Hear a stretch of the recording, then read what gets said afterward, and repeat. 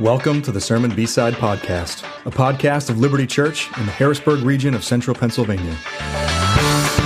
Sermon B-Side is designed to be a resource to answer your questions and to go deeper into the conversation started by each week's sermon.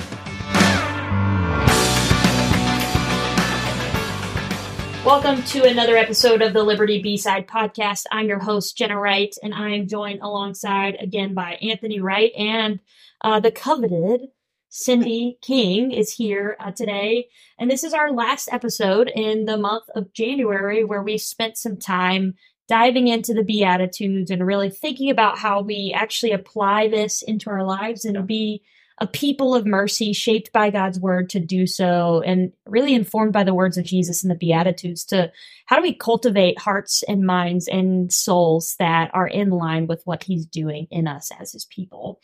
So today we're going to be doing some frequently asked questions in the space of kids advocacy. But before we do that, how's everybody doing today?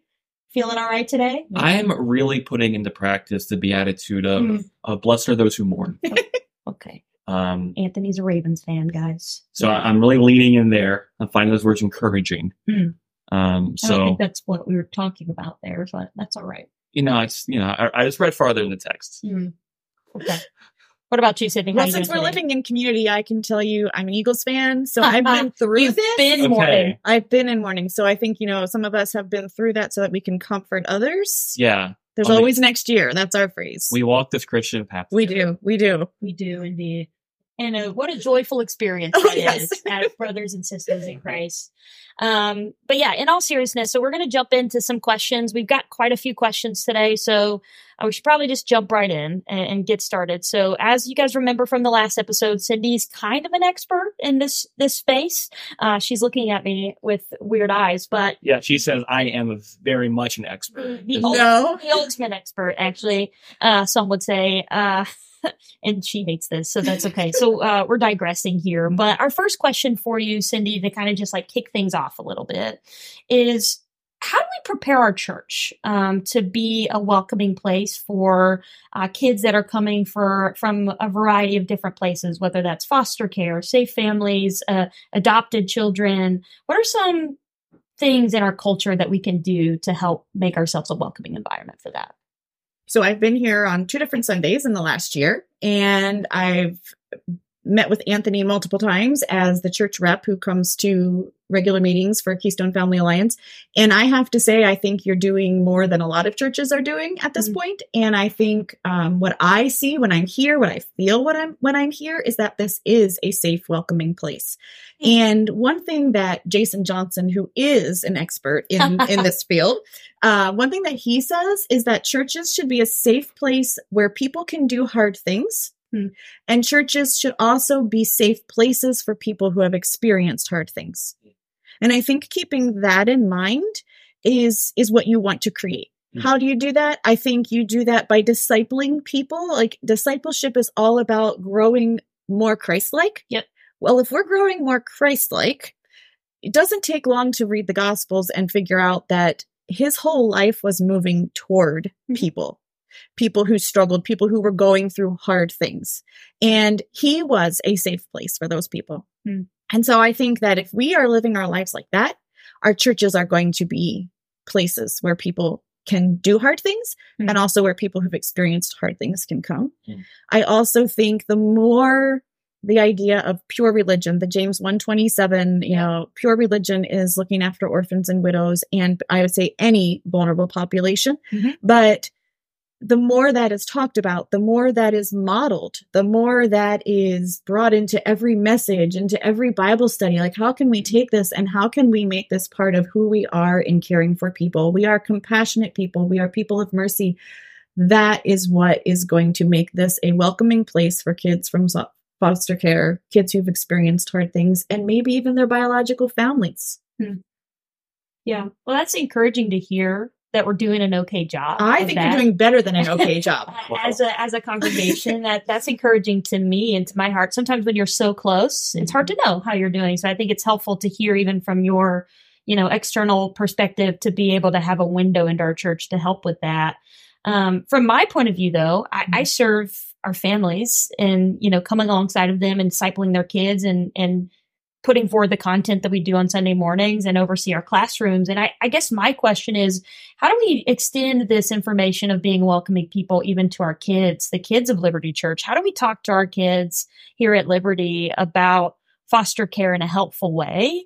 But also, how do we coach them in handling classroom environments, maybe with kids with difficult behaviors or whatever coming out of these different venues? Yeah, again, I think it's discipling kids. There is no minimum age. And I think sometimes our kids are actually better at compassion than we are. They're much more accepting than we are. They might look at somebody's behavior with a kind of odd face, but then they're going to ask them to play with them in the next minute. That's just who kids are. And so I think we could learn a lot from them. But I also think, not just telling the stories, but then applying them. What does that look like for us? What does that look like if you go to school? How can you live like this at school? How can you, in whatever extracurricular activities you're in, the sports, whatever, how can you live like Jesus? And, when you do have those challenging behaviors, because again, we want to have a safe place where people who've experienced hard things can feel welcome. That is on the adults to create those spaces. And so when I'm talking to parents or when I'm talking to children's ministry volunteers or I'm talking to schools, to teachers and educators, I always say it is up to us to create an environment for success. So, that might mean talking to the foster parents. Hey, we really want your child to be welcomed here. I've noticed so-and-so is struggling. How can I help this child? It might mean more volunteers. It might mean that child has a one-on-one. Needs one person with them. I have a child that is what we did for a very long time. And sometimes that meant that, they could tell that this was a difficult time for him. And so that one-on-one person would just take him for a walk around. And I had to give permission that I'm okay with this one adult being with my one child because I was going to say that's against my safety protocol. It is. But we said, okay, they're going to walk in public spaces. I know this person. I am personally giving you permission. And not every church can do that. That's fine. But you need to figure out what you can do to be welcoming. I think also training is really important. And that's also something else that we offer with Keystone Family Alliance because we recognize that is important. I was literally going to say, do you want to come to my family ministries training? Do. I was a teacher. I love to teach. And it's okay that they're adults now because I'm also passionate about this topic. But I think that we can learn. There's a lot we can learn because just like traditional parenting is not the same as parenting challenging children. What we do in children's ministries as volunteers is different. And I'm just going to give you one example. So connection is the key. That's what we talk about all the time. With parents, we use the mantra connection over correction. And so connection over everything, really, because short lesson on trauma. Trauma happens because there's a disruption in attachment and disruption in connection and relationship. And so the way that we can heal that is through connection and relationship. So in our children's ministry, there was a time, and my daughter was a volunteer there in the ministry, and she came home that day and she said, "Mom, let me tell you what happened today." She said there was a little girl, I'm going to say elementary age, I don't know what elementary age, came in and sat on a chair, and she had her whole body in her coat. Her arms were in, they weren't in the sleeves, they were inside against her body. The hood was over her head. You couldn't see her face. She was shut down inside her coat. And she said, I just realized that behavior was probably trying to tell me something. So she said, I just went down and sat beside her and I just started to talk to her, and I wasn't getting a whole lot of response, but I was thinking connection. And so I was thinking, okay, I'm just going to sit here and talk. I'm going to have a one-sided conversation. And that was a great response. Unfortunately, an adult walked in the room, saw the situation, saw the child not with her class, saw her just sitting on a chair, totally covered up in her coat, and started to maybe not yell, but with an authoritarian tone, or at least authoritative tone, told her, that was not appropriate. She needed to come sit down. And my daughter was heartbroken because there's no connection in that relationship. And then, thinking down the line, what could that say to that child about church? And maybe for that child, maybe it wasn't a child who had experienced some kind of trauma, but something was happening in that moment. That behavior, we also say, look underneath the behavior. That behavior was saying, I don't feel like I can connect to you for whatever reason, but I need it. Yeah. And so what is wrong with somebody, a teen volunteer who maybe isn't needed with the other activities at that moment? What's wrong with a teen volunteer sitting with a child, just having their own little conversation, seeing Jesus through that connection is going to go a whole lot farther than forcing a child to come into a situation that maybe for that moment they don't feel safe there. That's really helpful. That's really helpful. Are there any, as our church has more foster kids and more safe families coming into our space here, is there any helpful resource that parents can have to like talk with their kids through this, to kind of prepare them, help build that mental shelving in for interacting with these other kids? To do at home? Is that the question? To at home. We're working on that. Okay. I'm working on that. Of course you are. This is a teaser. This is the teaser. Oh, I wish I could say, here's my book coming out, but I can't. There are some resources, and I'm looking at them to see what would be the best to give to churches, or do we write our own? That's in discussion right now. Yeah. So I think we mentioned this the last time I was here, but I'm moving from county coordinator to equipping director. So that all falls under my role. Yeah. But I can say as a parent, we just made sure we were a home and a family that lived this way. So we homeschooled, and it was always interesting to me, and this may be true of other educating realms, but it just happened to be that my circles were homeschooling moms. And so a lot of times these conversations would come up, like, they would obviously see my family and know it was different. And so would start to ask questions. And then I would inevitably get the, well, I could never do that. I'd say, that's fine. You don't have to. But as Christians, we are all called to care for the vulnerable in some way. And then the next response was usually something like, well, we read a lot of books about, Mother Teresa and heroes of the faith. And I would always have to decide if I wanted to speak this out loud or keep it inside my head. But my thought was, that's great.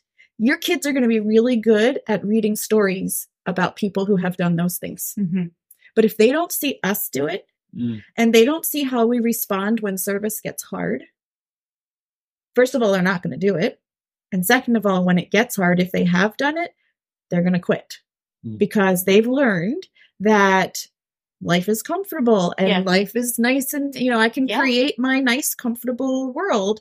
And that is not how I think we're supposed to live. And so my kids heard over and over, we're going to do this because we're choosing to live uncomfortably so that other people can be comfortable. And this is what Jesus did. This is what we're doing. So I can't say that I actually did this thing to prepare my children. I think it's just who we were.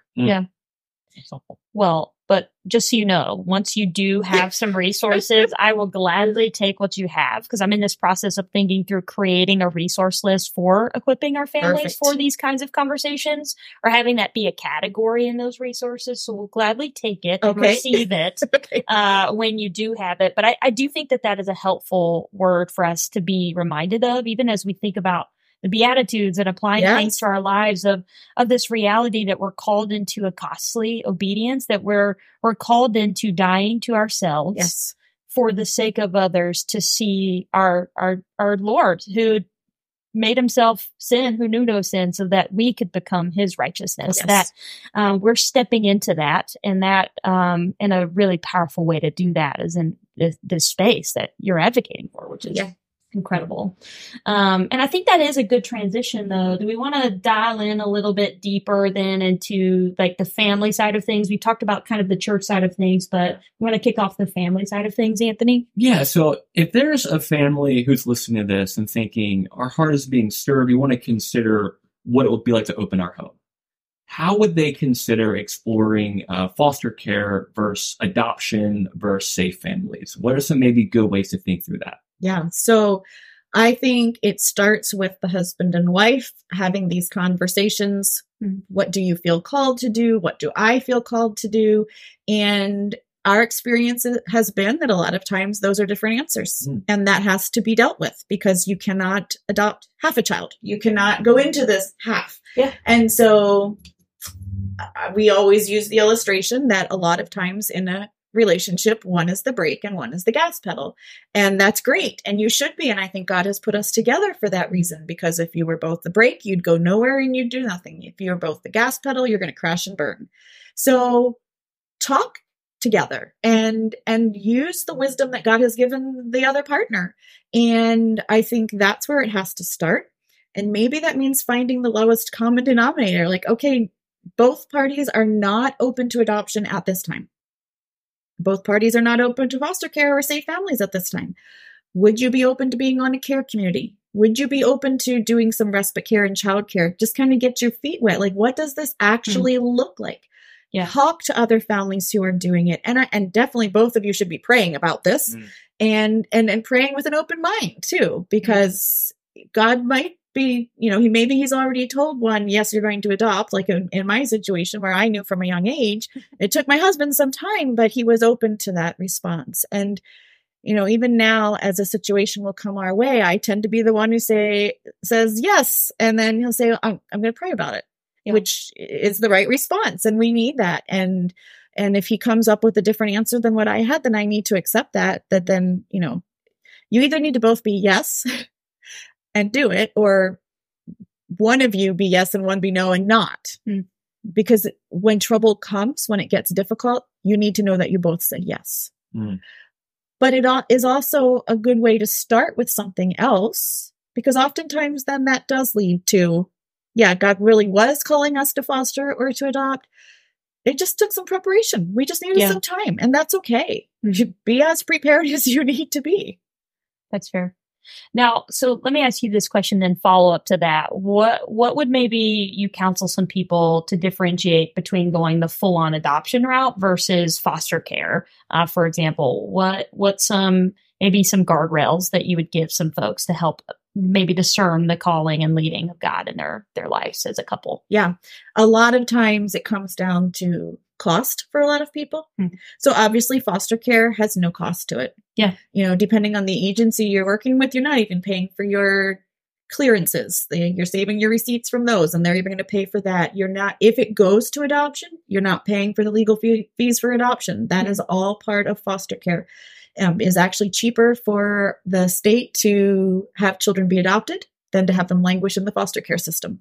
So that is all paid for. Depending on the situation, that the stipend that you get for foster care will continue until the child turns 18. Not in every situation, but in some. I don't think anybody should go into it with the idea that, we're getting a stipend, because it does not pay for the raising of the child, but it is something, and you are not putting anything out. And the costs of adoption can be exorbitant, and a reason why a lot of people don't do it. Within adoption, there would be international adoption, which is expensive, usually involves travel, lots and lots of paperwork. There's paperwork with all of these options, but international has its own set. Oh, yeah. That is the one area I know the least about, because we have never gone that route. And then there's domestic infant adoption. It doesn't happen very often that you would have domestic older child adoption, because domestic adoption is usually where an expectant mother makes a plan, child is born, the child is adopted. Very rarely, but occasionally would it happen a couple years down the road where that plan would be made. Typically, if they're older, it would be foster care.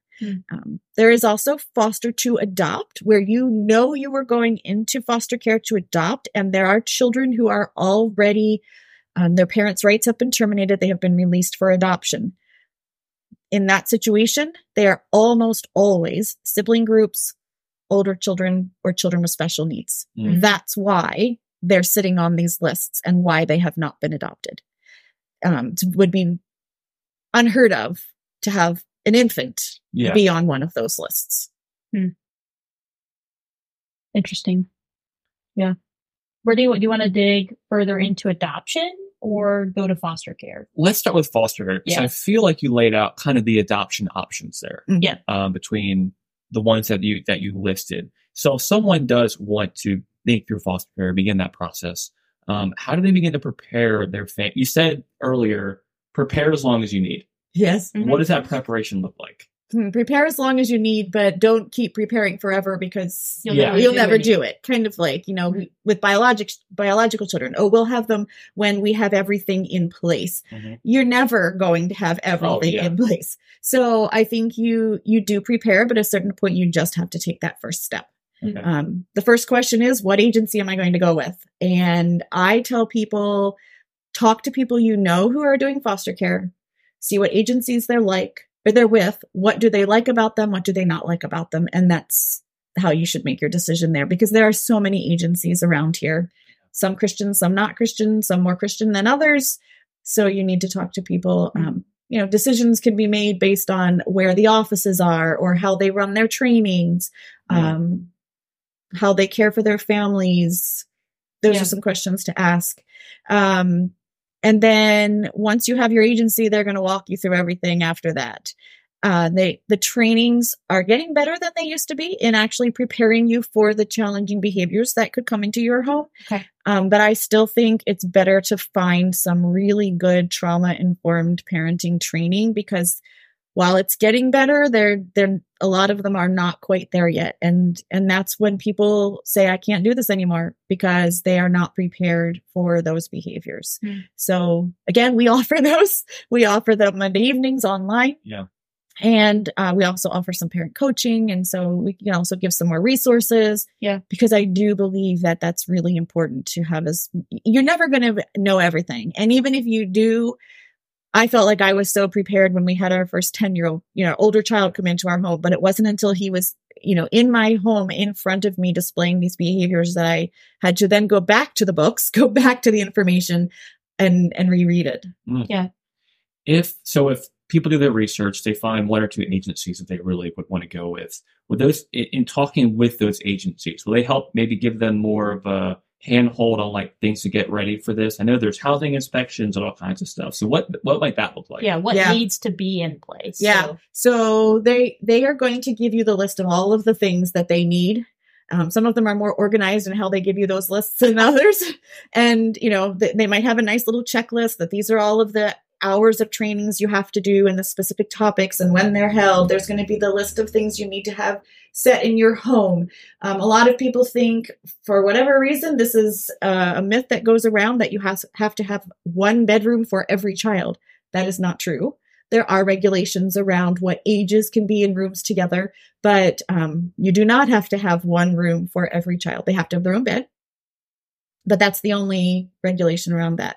They're going to look for things like, do you have the outlet covers? Do you have your chemicals and medications locked up, or do you have a place where they could be locked up? Do you have the cabinet locks on? They're going to ask a lot of very invasive questions. They're they're doing this because they want to know, not that you are a perfect person or a perfect parent. Yeah. But do you have the resources that you would need no matter what comes? If you have struggled with depression in the past, that's fine. They just want to know that you know what to do if that comes up again, that you have places to go, people to see, people to talk to, that you know what to do if that happens again. You can regulate. You can have a plan. You have a plan. That's helpful. It feels like a lot. I do not enjoy the process. The questions, the people in my home. I have learned your house does not have to look immaculate. They might open some doors here and there, but they're not going to be checking all of your closets to see what you hide in there, But so you don't have to necessarily dust and vacuum every time they come. Sometimes it's just not worth it. They want to know what your home is like. Your normal environment is like. Yes. And they're on your side. They want foster families, yes. But they also want to know that you're going to be in it for the long haul. Yeah. And that something isn't going to take you over the edge. Yeah. Is there one thing when you're talking with people that other than the consistency between the husband and wife, what if they both have desire, but are there some things where it's man, you should just really not foster? That's a good question. I know a time that we often tell people put a little pause on it. And that is when people are making this decision due to infertility. That I think it's really important that you have worked through that. Not completely. You're never going to work through that completely, but that you are at a place, both of you, where this isn't a replacement, but it is more of God must have had a different plan, and we are okay with that. Yeah. And so I do think it's important in that situation to take a pause. If you need to do some counseling, if you need to do some, some specific targeted prayer in that area, whatever you need to do to be in a healthy place in that. I don't know. That's a good question. I think it is off book. Yes, there might be some personality styles that, if you're set in your traditional parenting ways and are not open to learning about trauma-informed parenting, that might be a red flag. Yeah. Because you cannot parent the same way. It will not work. Mm-hmm. That's really helpful. And I think that's just like a good starting point where it's like, do you have unprocessed trauma or things that you haven't dealt with? Yes. All those different things kind of play into that, along with the consistency of husband and wife and calling and all the things leading in the Lord for your family. So I think that's really helpful. Another hard thing in foster care is transitions and goodbyes.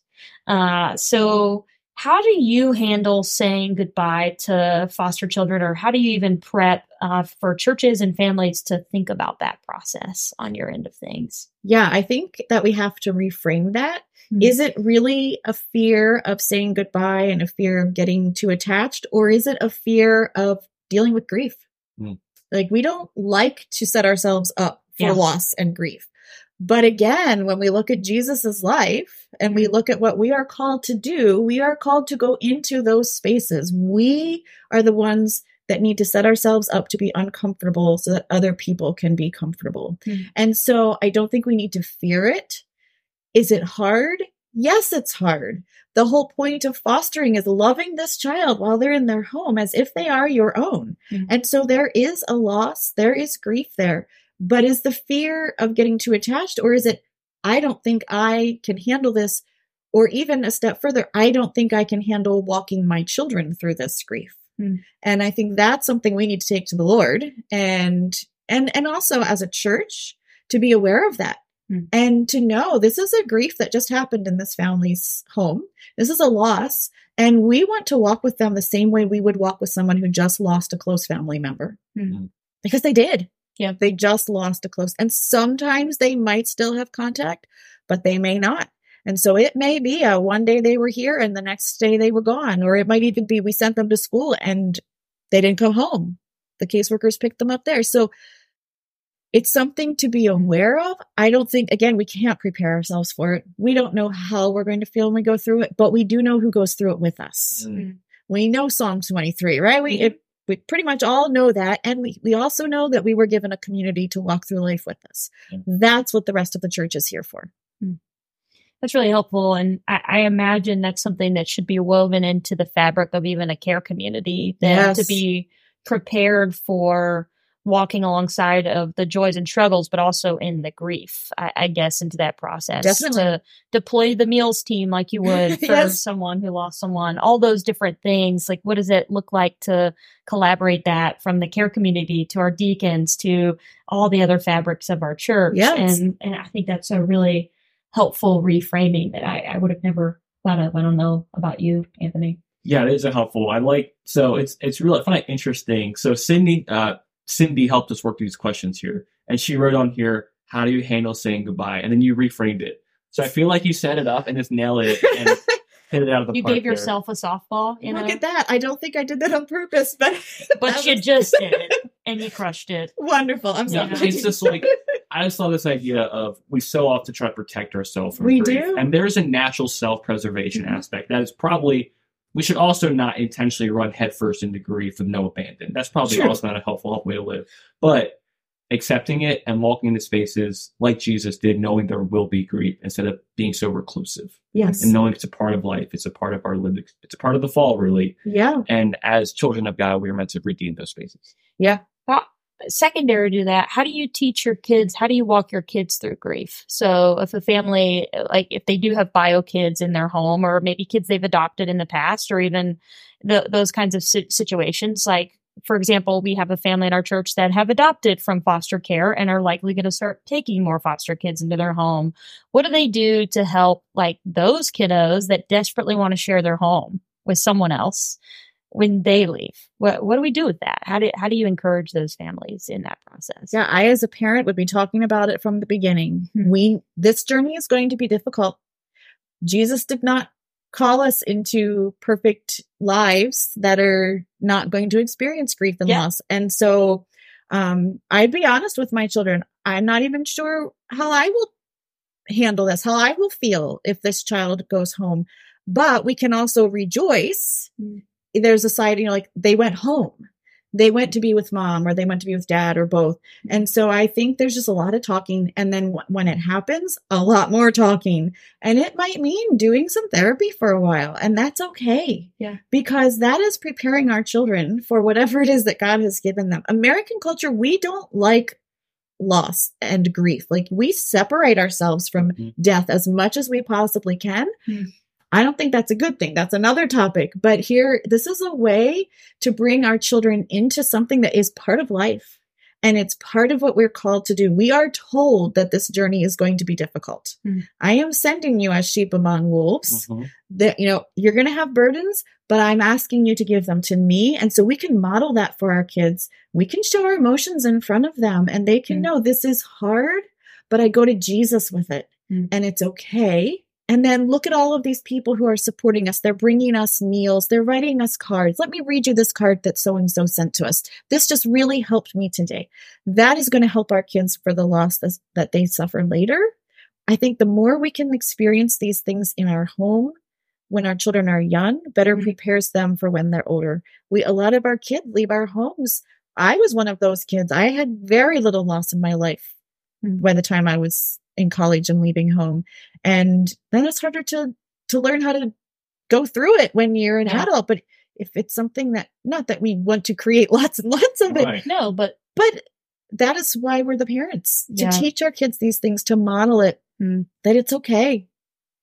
Yeah. The age appropriate association with adversity, and exercising muscles of lament and joy and grief and all the things is human. It's a human thing. It is. And teaching your kid, if you pad your kids from that completely, they may not have those tools to be able to do that as adults as well. Right. So now I want to kind of transition here, because I'm sure there's people listening, probably a lot of people listening, who are all about foster care and adoption, and they love that our church is really putting a lot of effort, and we're talking about it a lot. But they themselves or their family, they're just sitting there thinking, I'm just not called to foster or adopt or to be a safe family, host family. That's just not what our family's call is. And that's okay. And I'm sure there's many people listening, and if that's you, that is completely okay. But how do they find their calling? How can they even lend a hand or be a part of this if God has not called them and their family to foster or adopt or be a host home? Yeah, and let's face it, that's the majority of the people. Yep. I mean, it would be great if we all did, because then we'd have more waiting homes than we have waiting children, but we're not all going to be called to that. So I think that's a great question, because let's talk to the majority. And I think it's as simple as what Jesus said to the little boy when they needed to, or the disciples found the loaves and fishes. But the question being, what's in your hands? What do you have? We're not asking you to learn a new skill to use with vulnerable children and families, but what do you have? Are you someone that, here's one that can be used in so many different ways. Do you know how to sew? Do you love to sew? Well, we have in our area, in our county, we have a foster closet that gives out clothing free of charge to foster and adoptive and kinship homes. And when let's say somebody needs size 4 girls clothing, they don't just put it in a bag. They put it in this really cute pillowcase that's made by somebody in our community. They can always use more people to be making cute child-friendly pillowcases. We have Backpacks of Hope that gives backpacks to children as they're entering foster care. And each backpack has a blanket. Somebody could be sewing cute baby quilts, cute toddler blankets, doing the no-sew knotted blankets. The tie blankets. The tie blankets. Those kinds of things. There's something for everybody. There are needs for transportation for youths aging out of foster care at Bethany House, where one of the things that they want the girls to get their own license, but until they do, they need people to drive them to work because they're all working on goals and they're all trying to get job skills. And so that's something. If you you have a specific skill that you can teach. That's another thing for those youths aging out. They are looking for people to come and do, I think they call them lunch and learns as well.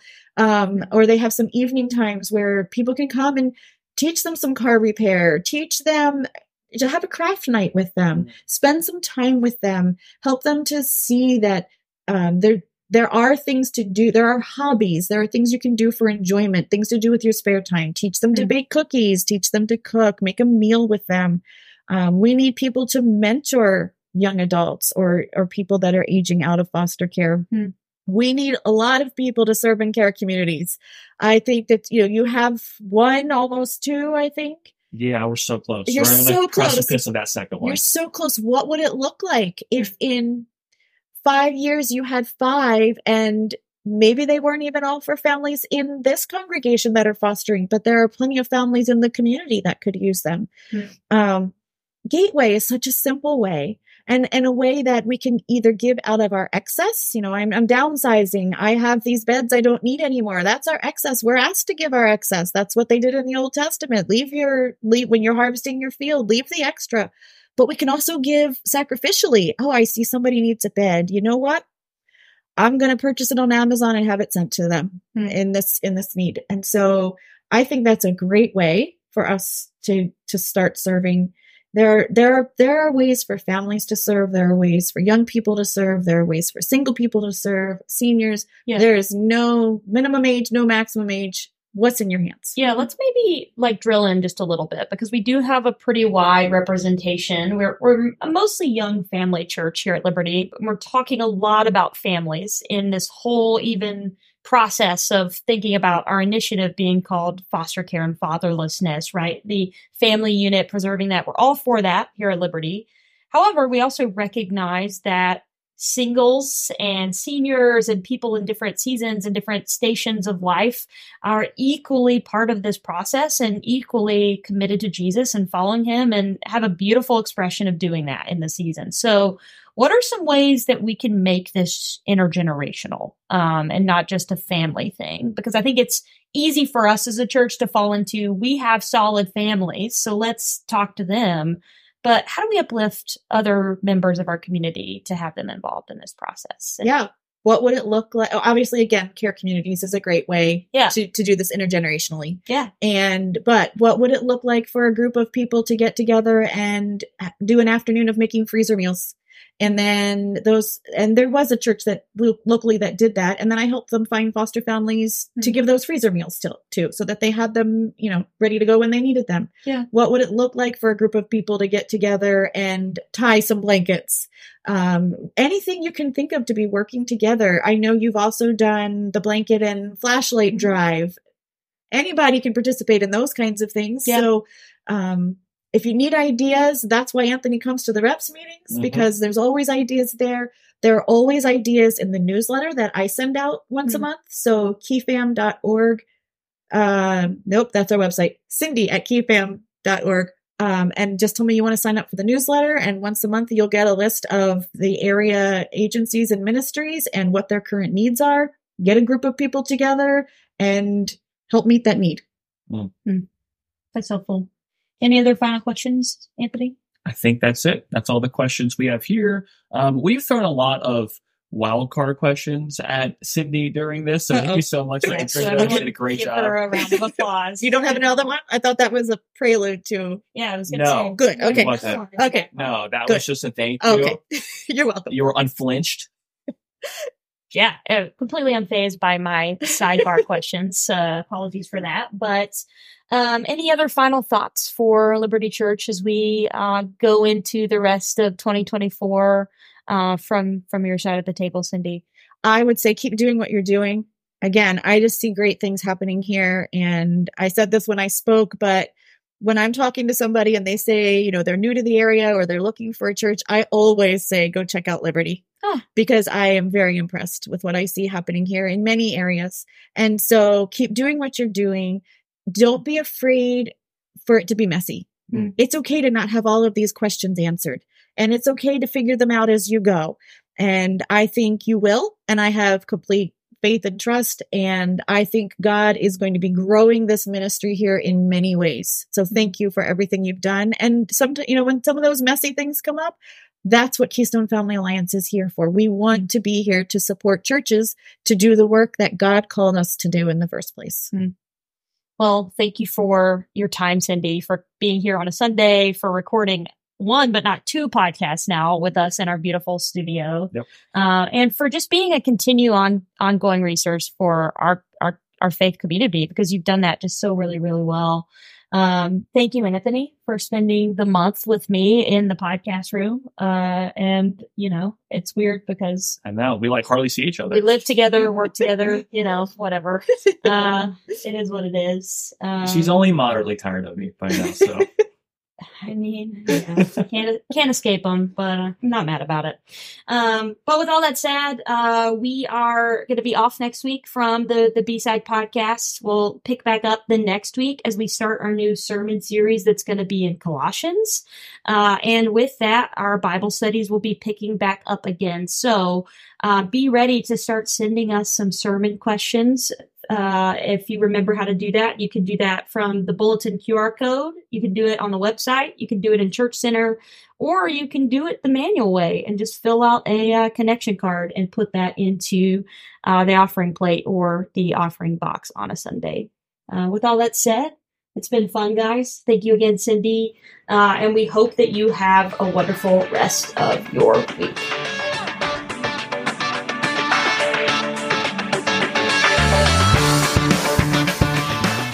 Thank you for listening to the Sermon B-Side podcast. For more resources, information about our church, visit www.libertyharrisburg.org. That's Liberty with an I, Harrisburg.org.